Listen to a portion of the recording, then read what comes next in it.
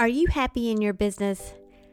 Now, I have had my share of emotional ups and downs in my 20 years of being a solo entrepreneur coach. And the patterns I've seen in myself and in my clients is that those downs are usually when I was personally feeling unfulfilled.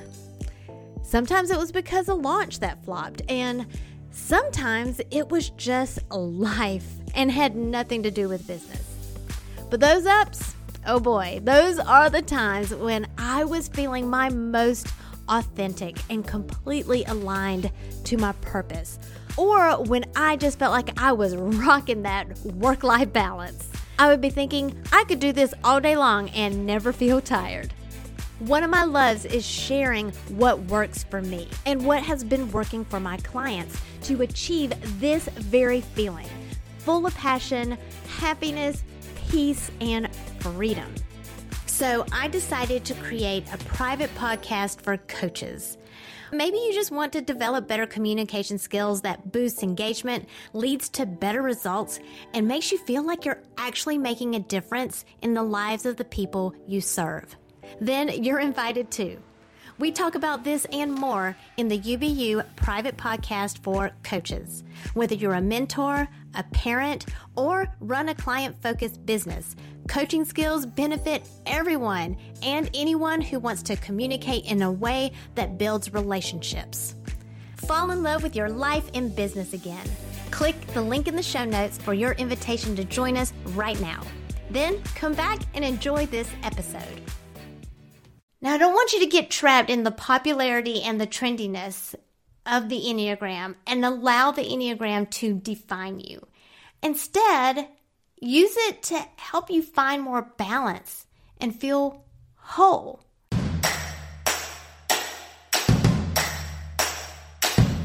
It's time to stop comparing yourself to others and plug into what is uniquely you.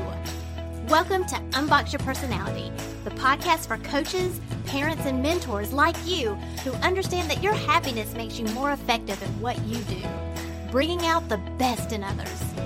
I'm Jen Higgins, personality strategist and Enneagram fluff remover. Get laser focused on who you are and who you aren't, so you're free to make the impact you were born to make. And have fun doing it. Your personality is your business. So, let's get down to business. Hello again. This has been so much fun. So if you're enjoying this podcast as much as I have enjoyed figuring out how to podcast, I'm just going to ask you to go over and rate and review my podcast, because what I've learned is that helps my new podcast get more visibility and more downloads. And I just happened to write top 100 podcast on my vision board for 2021. Have you ever done a vision board before? I used to think that vision boards were just an entrepreneur thing. But then I realized my more meaningful goals on my vision boards, they were the ones where I had my family in mind. I'm thinking about, honestly, the last one that I created, my last official vision board on poster board, was in 2004. That's kind of sad to admit that. But I still do vision boards, just I do the sticky note variety. But when I did it back in 2004 and prior to that, all of my goals were around my family. Like, I remember having a picture of a minivan with my elder son. His name's Eric. A little cutout baby face of him in a car seat. I totally stitched it together with magazine pictures. But I had that, and I had quitting my job and my corporate job and coming home, paying for a vacation. So they all ended up being around my family. So at the end of 2020, I gathered my family into our living room with poster, paper, markers, and sticky notes in case they didn't want to color. And I announced, guess what, guys? We're making vision boards. And I loved it. They were kind of like, what's a vision board? But it was a lot of fun helping them dream bigger and think bigger, and to talk about how vision boards are about hope and about faith and miracles and wonder and joy. And that is when I found my hand writing Top 100 podcast before my brain even had time to resist it. And at the time, I hadn't even submitted my first episode yet. And as I'm recording this, I haven't even launched my podcast yet. So it's out there. I have put it out there. And my younger son, Ryan, he got so excited about my goal that he put it on his board too. So, so he can have bragging rights, because that's really important to a 15-year-old, right?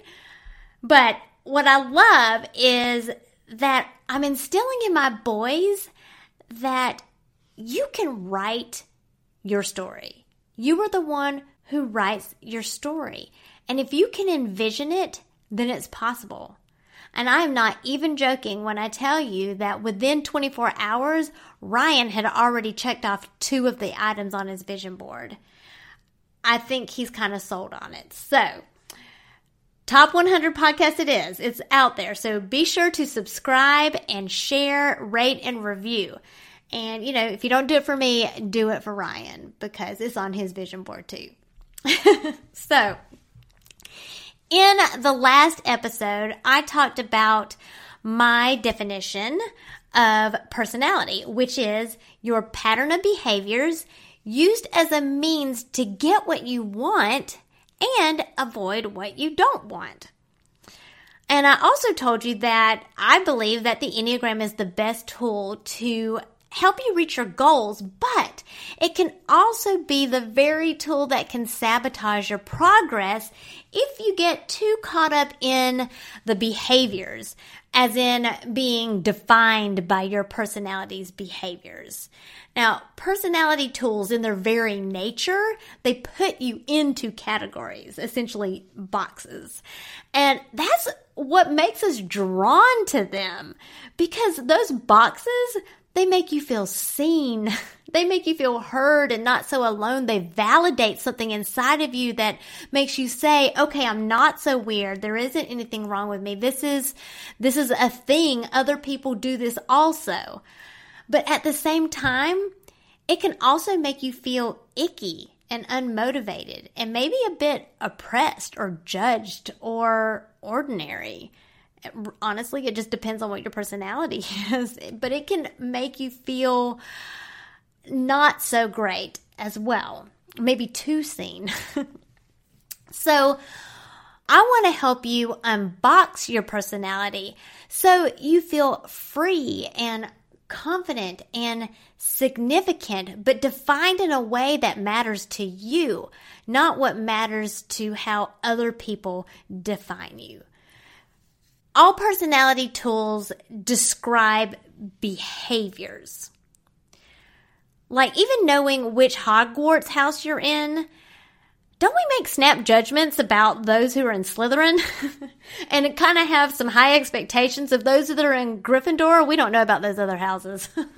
They're just kind of the in-between. But looking at Gryffindor and Slytherin as the extremes, I mean, that's kind of yuck, right? That we make those judgments and kind of have those stereotypes. I mean, it makes for a great storyline, but I don't want you to make those kinds of judgments and assumptions about me, right? But we still do those quizzes all the time. Which Hogwarts house am I in?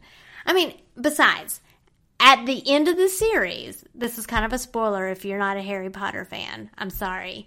But by the end of the series, we realize how much pressure the stereotypes of what house you're in can affect the decisions that you make and the expectations we impose on ourselves on how we should act or what we should believe or how we should feel. I mean, think about some of the characters like the Slytherin characters like Snape and Draco, of what they let people see on the outside, but how they were really feeling on the inside. There's a gap there. And I'm kind of giggly right now because Terry actually called me the sorting hat the other day. I'm trying to remember what the context was. I'm sure it had to do with the Enneagram. But what the Enneagram does that's better than all the other tools, at least the tools that I have worked closely with in my coaching business, is that the Enneagram explains your core motivations that are behind your behaviors. And the beauty of the 9 motivations of the Enneagram is that everyone and anyone, despite their Enneagram number, can relate to wanting to be successful, wanting to be happy, informed, admired. I'm not going in order here. Special, strong, prepared, being at peace, and having morals.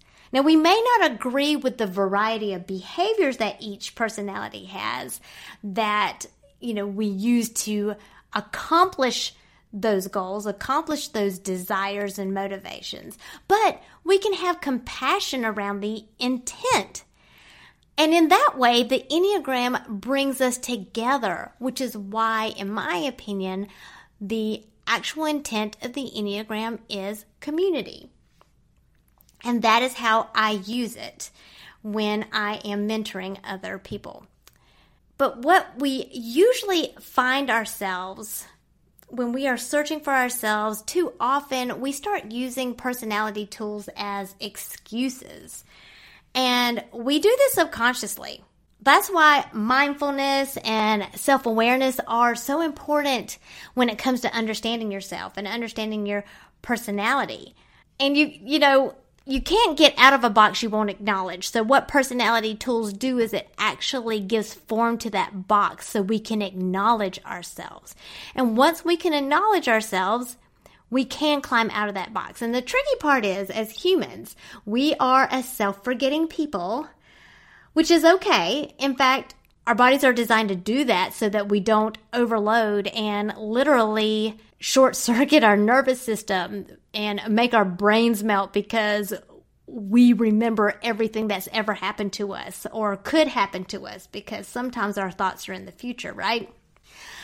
But what that means is we're always walking this fine line in our relationship with our subconscious.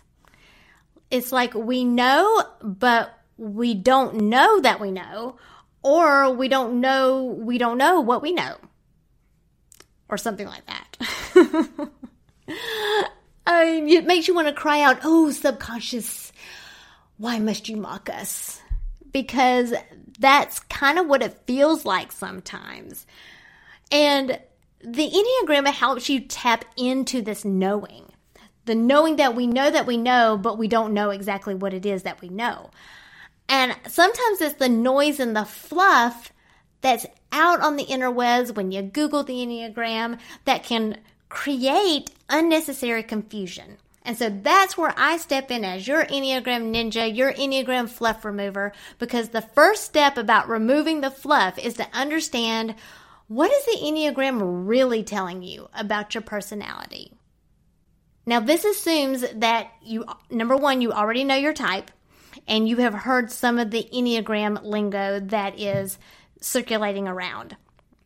If you don't already know your type, before you go and take an online test, because tests are only 50 to 60% accurate, first go to powercoachjen.com and check out the secrets to Enneagram typing.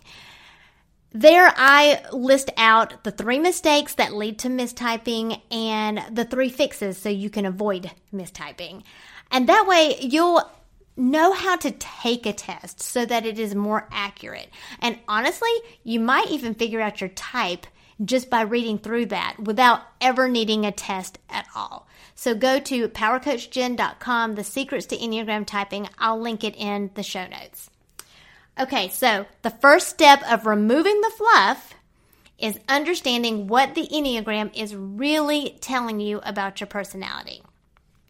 So 3 things I want to point out. The first one is the types.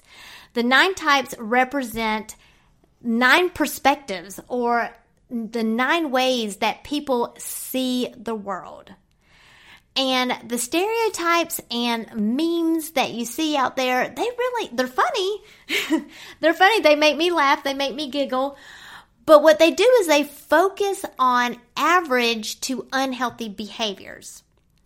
And so not a lot of growth is involved in laughing at stereotypes and memes. And it's putting yourself in a box, it's putting other people in a box. There is a time and place for it, as long as you understand that you're not going to grow just from looking at stereotypical memes.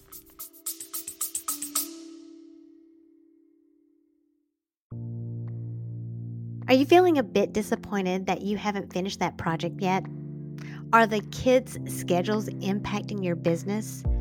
Or are the demands of your business affecting your relationships at home?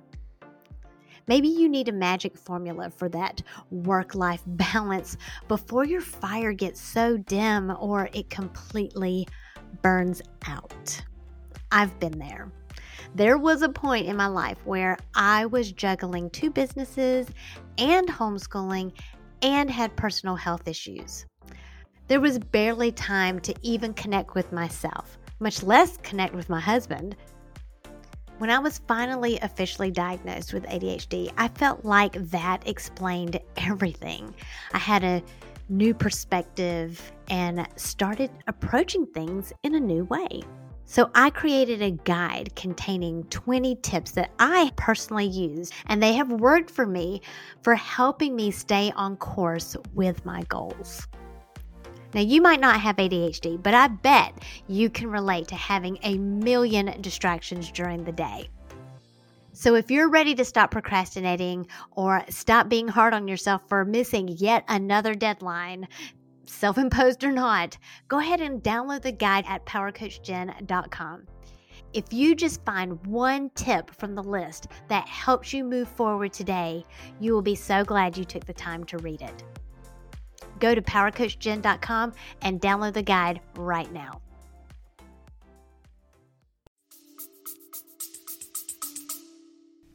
So what the Enneagram is really telling you when you're looking at your type is it tells you when you're not behaving as your healthiest, most integrated self. It shows you your patterns of stress.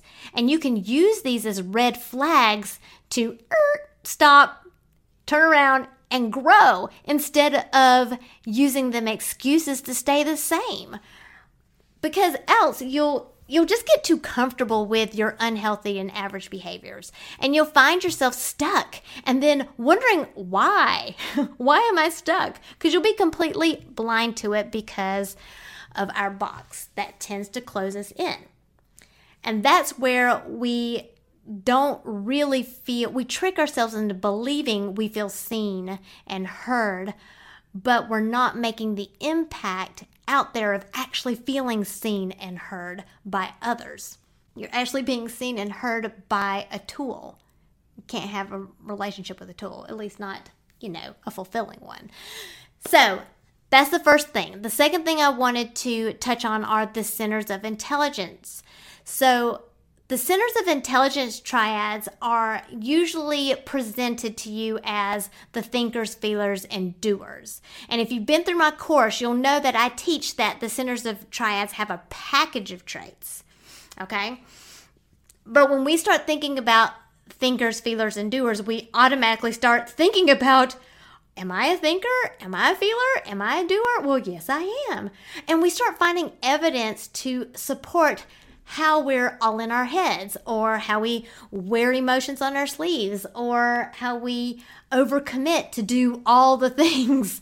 And we start giving ourselves an out by defining ourselves by our overthinking or by our, empathy or whatnot. We start settling into, well, that's just who I am.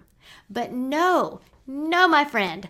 It's not who you are. It's part of who you are, but you are so much more.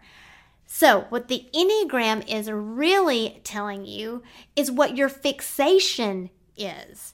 And surprise, surprise, for 2/3 of the 9 types, it is subconscious.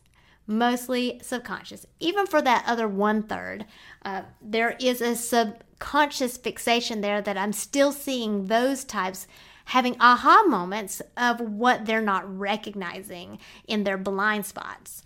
So what your centers of intelligence is actually doing is it's telling you that you aren't balanced and where to focus your attention in order to find your wholeness, that part of you that you've denied or repressed or forgotten. And if you've been through my course, when I'm talking about those package of traits help give your fixation more context. So you can better recognize how to balance your centers. And lastly, the third thing I wanted to touch on is subtypes. Now, I define subtypes as any variation of your core type. And it might look like wings, instincts, tri-types, overlays, etc. But the most popular are and well-known are wings and instincts. Now, subtypes are a common area of fluff that people get caught up in.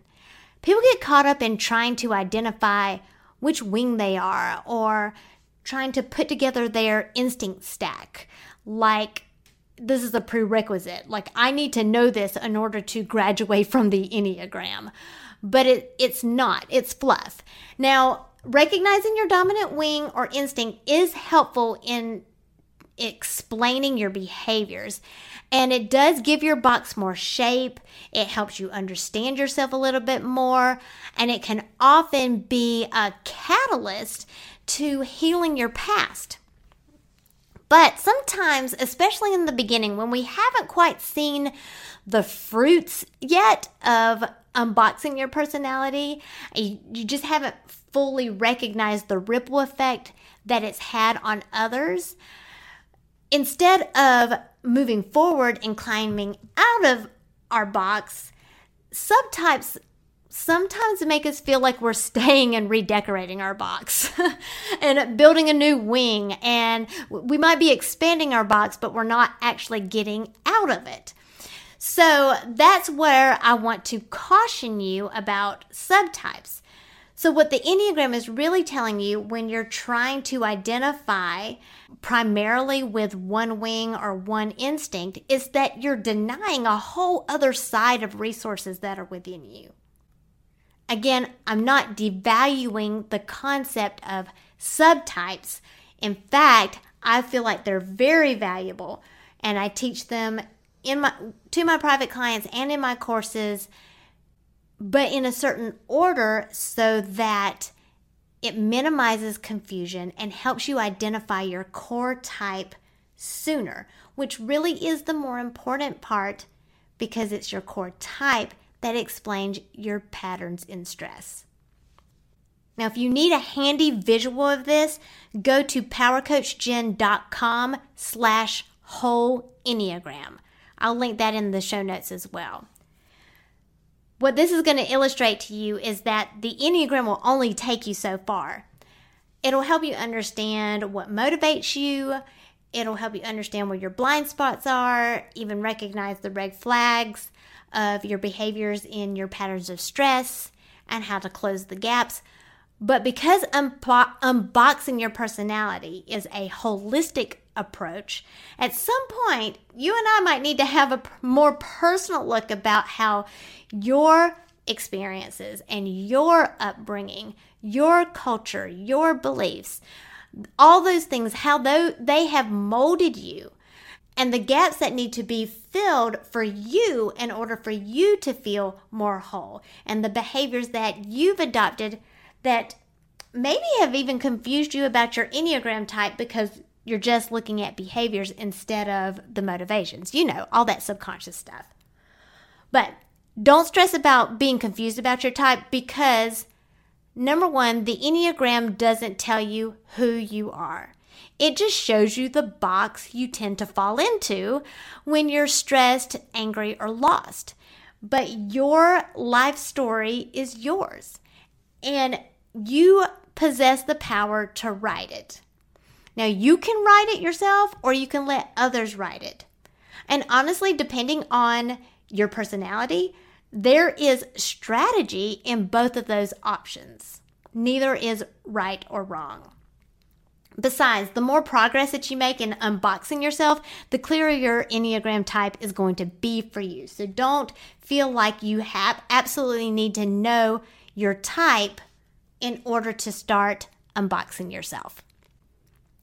So if you want to make progress, you're going to want to understand the strategies that will work best for your personality, your story, and your message for your audience or those you're trying to reach, whether that's in business, your children, your students, the community or group that you lead.